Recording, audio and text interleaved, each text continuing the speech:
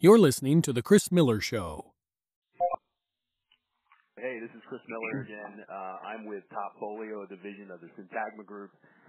We are a recruitment firm for creative services, digital tech, UX, all the pieces. We've done this for a long time, and part of our podcast that we've been doing has been talking about UX and just the confusion and the mystery and what this is versus that. And one of the people I've actually invited today, his name is Ryan Rosenberg. He is a creative professional, I guess now a UX professional. It goes back a long way. We have some history together. So Ryan, do you mind telling everybody just a little bit about yourself? And I really appreciate your time, and I'm glad we finally pulled this thing together. Yeah, absolutely. Thanks, Chris, for having me. Sure. Yeah, my history goes back as a professional designer, probably about 20 years. Wow. Came out of school with a BFA in graphic design, and then slowly worked my way up from graphic designer to associate art director, up to art director, up to associate creative director.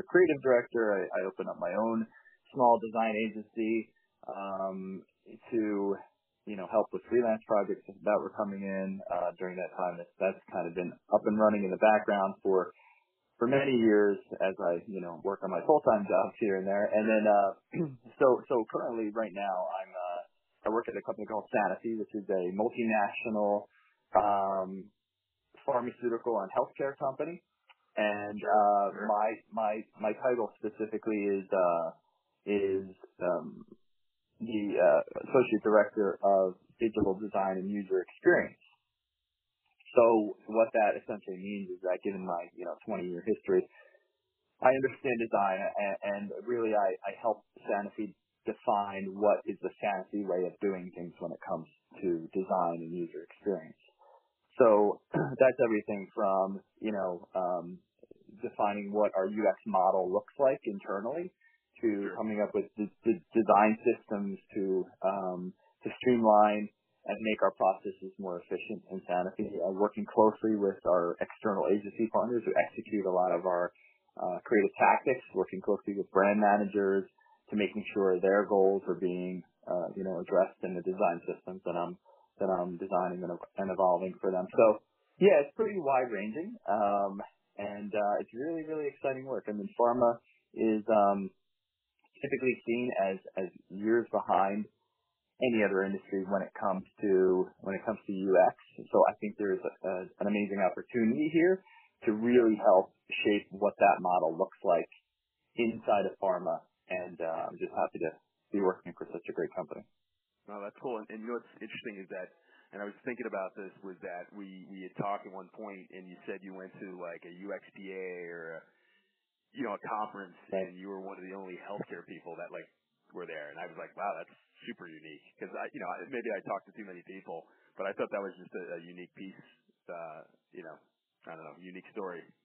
Right. Yeah. So, I get to attend a lot of these larger, in my current capacity, design conferences and UX symposiums, and usually I'm usually the only rep from pharma there. I mean, we see a lot of banking, we see a lot of finance, we see a lot of other design shops, automotive, entertainment, food services, consumer goods. I'm usually the only guy there representing pharma. So again, I think a great opportunity to help shape that. I'm currently sitting on the Adobe Creative Cloud customer advisory board. So that as the only part. Yeah. So as the only rep on that board, how can we help Adobe shape their product direction to really satisfy some of the things that we're trying to do in pharma, which is really heavily regulated, more than probably any other industry out there. Obviously, even probably more than finance. I did some time in finance, and I was really surprised that healthcare trumps it all in terms of regulations, and rightfully so. We're dealing with people's lives. We want to make sure that the information tactics that you put out there really protect consumers. And that's interesting. You sit on that board. That's awesome. And it's interesting about that. And that sort of is the conduit to my next question. Was it even on a board like that, and you're sitting there and you ask the simple question, which I ask everybody who does this podcast. I always ask, what is your definition of user experience, right? And like, I would ask them that, but I still think, granted, it probably would be a key. There'd be some key points they'd stick to, but I think there's also would be different flavors, right? And that's why I do this podcast. Yeah. So how would you answer that question?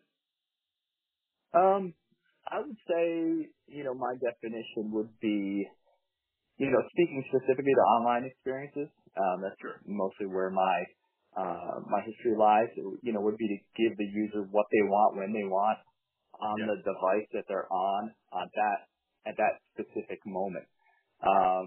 To make something that is simple on a device is extremely complex, right? It takes a research team to figure out what the users want. It takes a tech team to build it, a design team to make the interactions useful and intuitive for the user, provide a frictionless experience. This is really hard to do, right? But when it happens, that's great design. It happens in the background. There should be no other thought about how that experience should work. It just should happen. And that's, again, extremely complex. So yeah, to give the users what they want when they want it on the device that they're on it at that time is I'd say my definition of UX. And I mean, I guess it could be anything. It could be gaining information. It could be a transaction. It could be buying something. Sure. Right. I mean, it's probably different absolutely. ones. I guess it's transaction, right? Essentially, or branding or understanding. And it's interesting you talked about your title being, interactive design or digital design and UX. So it's kind of like a hybrid role. And was that, and it's interesting, was that a title that was, I mean, you might have been the first guy, at your organization with something like that, or is that, some people have to go make their own titles up sometimes, Right. Yeah, exactly. Yeah, that's pretty much what happened at Sanofi, right? So like I mentioned, I come from a traditional design background. I still consider myself a designer, just really a more informed one, right? I know the questions to ask now to inform the designs and experiences I'm working on and designing.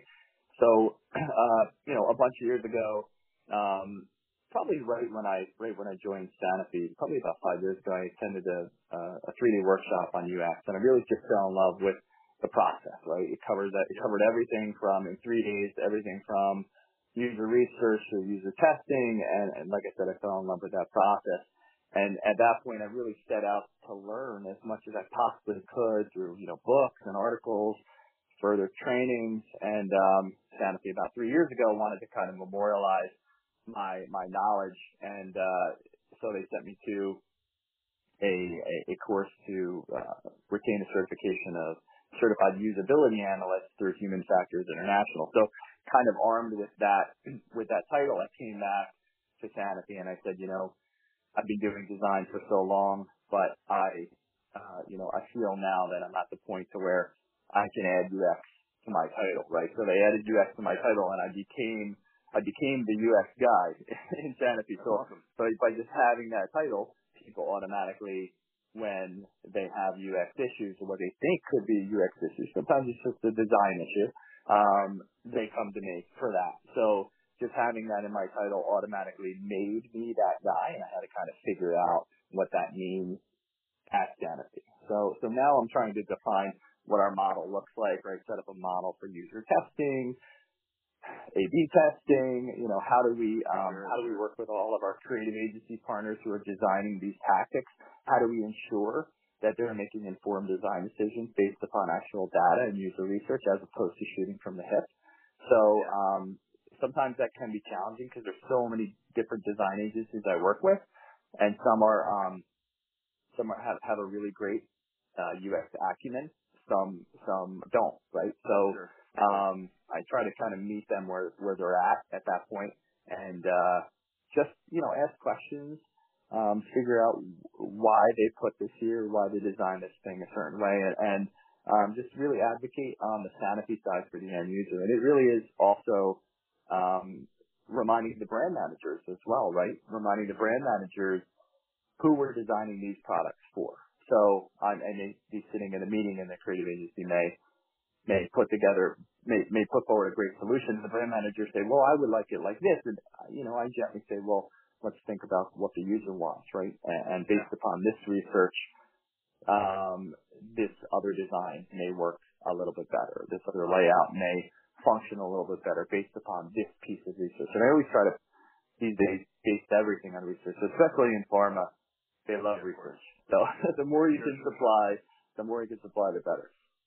But that's outstanding. They gave you the opportunity because, from my understanding of your background from years and years ago, I mean, you were always like a digital guy. I always looked at you as like a digital person, right? And always like really cool work. And that's cool. They gave you the opportunity, and it's, to invest in you because you had the chops, right? So, I mean, you obviously have the chops. Yeah. And it's interesting how you kind of went in there and how you're there. They, some people won't even get that opportunity. That kind of answers, obviously helping your career growth. Like I said, it's an industry that's a little far behind, so the opportunities are there. And and it's it's something that we need to do more of in pharma. We talk about the patient as putting the patient first, but it's in pharmaceutical advertising and marketing. It's extremely hard to talk to the patient with all the HIPAA rules and all the regulations. So how do we find ways to find out what the user and what the patient and what the healthcare provider who's ever consuming these tactics from us, how do we find out what they really want, right? Based upon the research. If we can't do the research ourselves, can we mine for data from other companies who've done massive research studies based upon around a specific disease state. It's trying to find creative ways to get user insight. I encourage anybody out there listening who's in UX to explore pharma. It's a great space to work in, and we need more great UX folks in pharma to really help us drive solutions forward for these patients. It's cool. It makes perfect sense, and that's it's always interesting stuff when you hear people that are doing product design and things like that, and they're building interfaces for something, just whether it be like a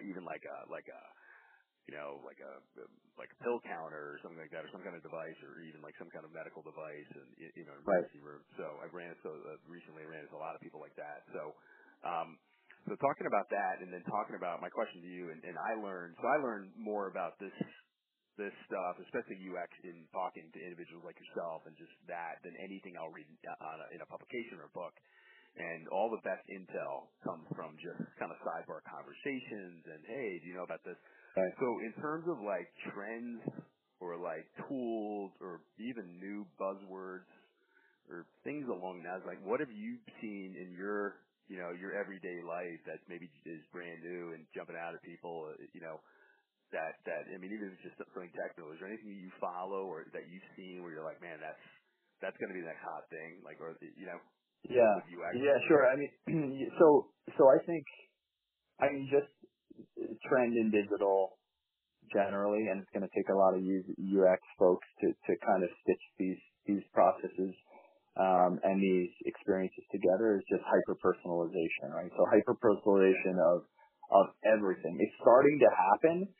But it's happening kind of in silos, right? So Netflix recommends, based upon what you watched before, Netflix recommends something that you may be interested in. They're doing the same thing on Amazon, right? Personalization inside your feeds, inside of Facebook or inside of Instagram. So, trillions of sensors connecting like billions of devices are going to allow us to create more personalized experiences.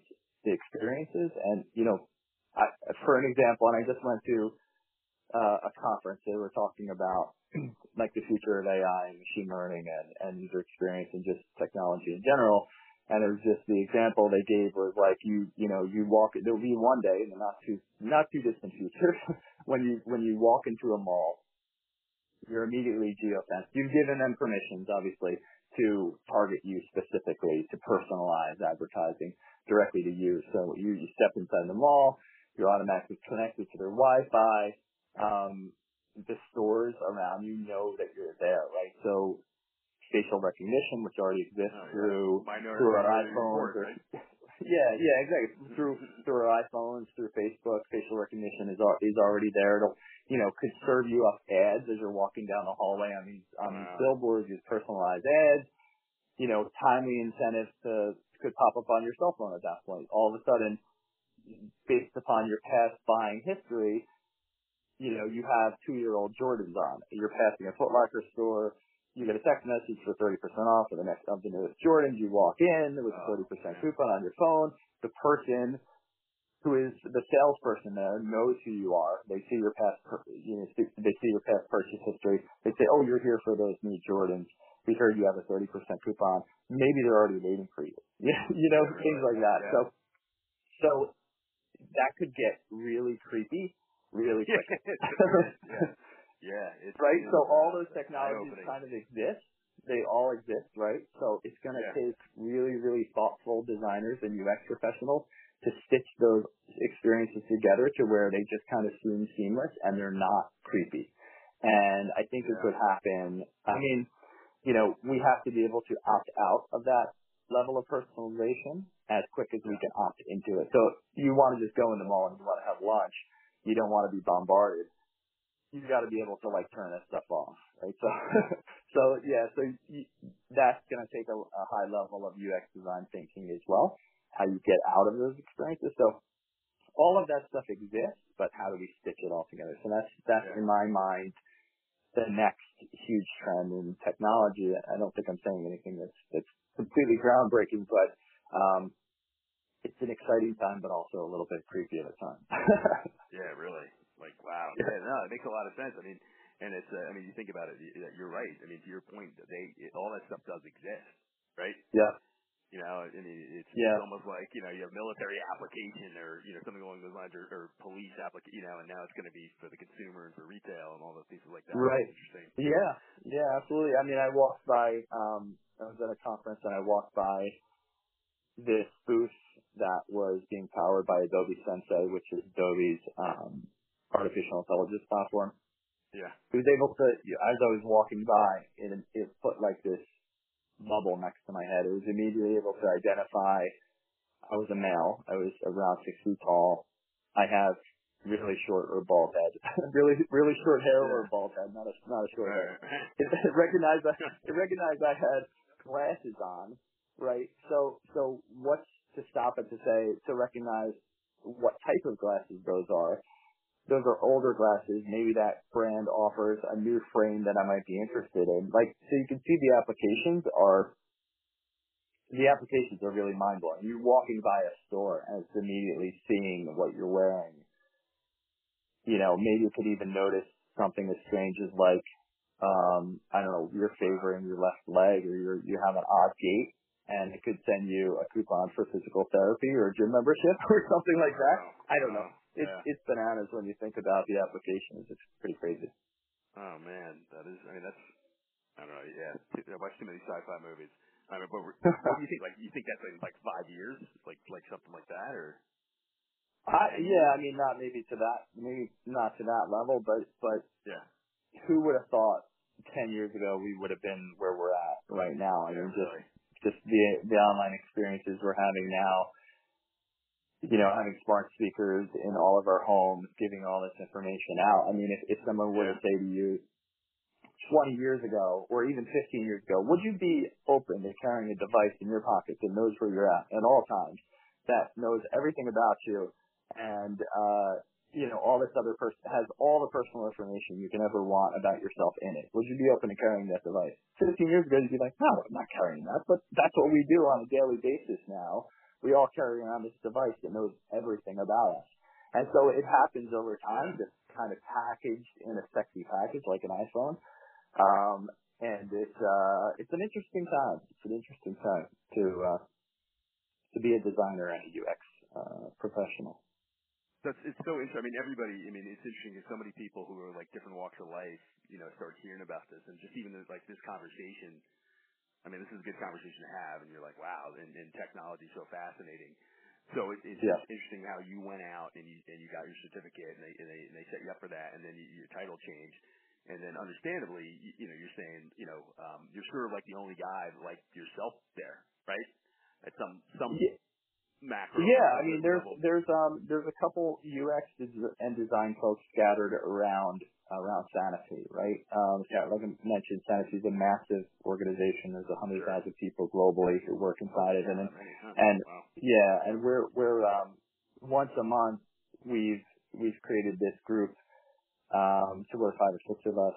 Those are like the known entities of design and UX inside of Sanofi. Kind of get together and share what we're working on at the time, see if there's any sort of opportunities for cross-pollination or collaboration. So there's not many internally at Sanofi, but occasionally a new one will pop up and we'll add them to the group. And it's interesting to see what other folks are working on, especially when you think about what they're working on in Europe that has different privacy laws than us, that has different marketing regulations than us, and we're just sharing information on that kind of thing. Different technologies that we're using. For example, I'm really steeped in Adobe XD, which is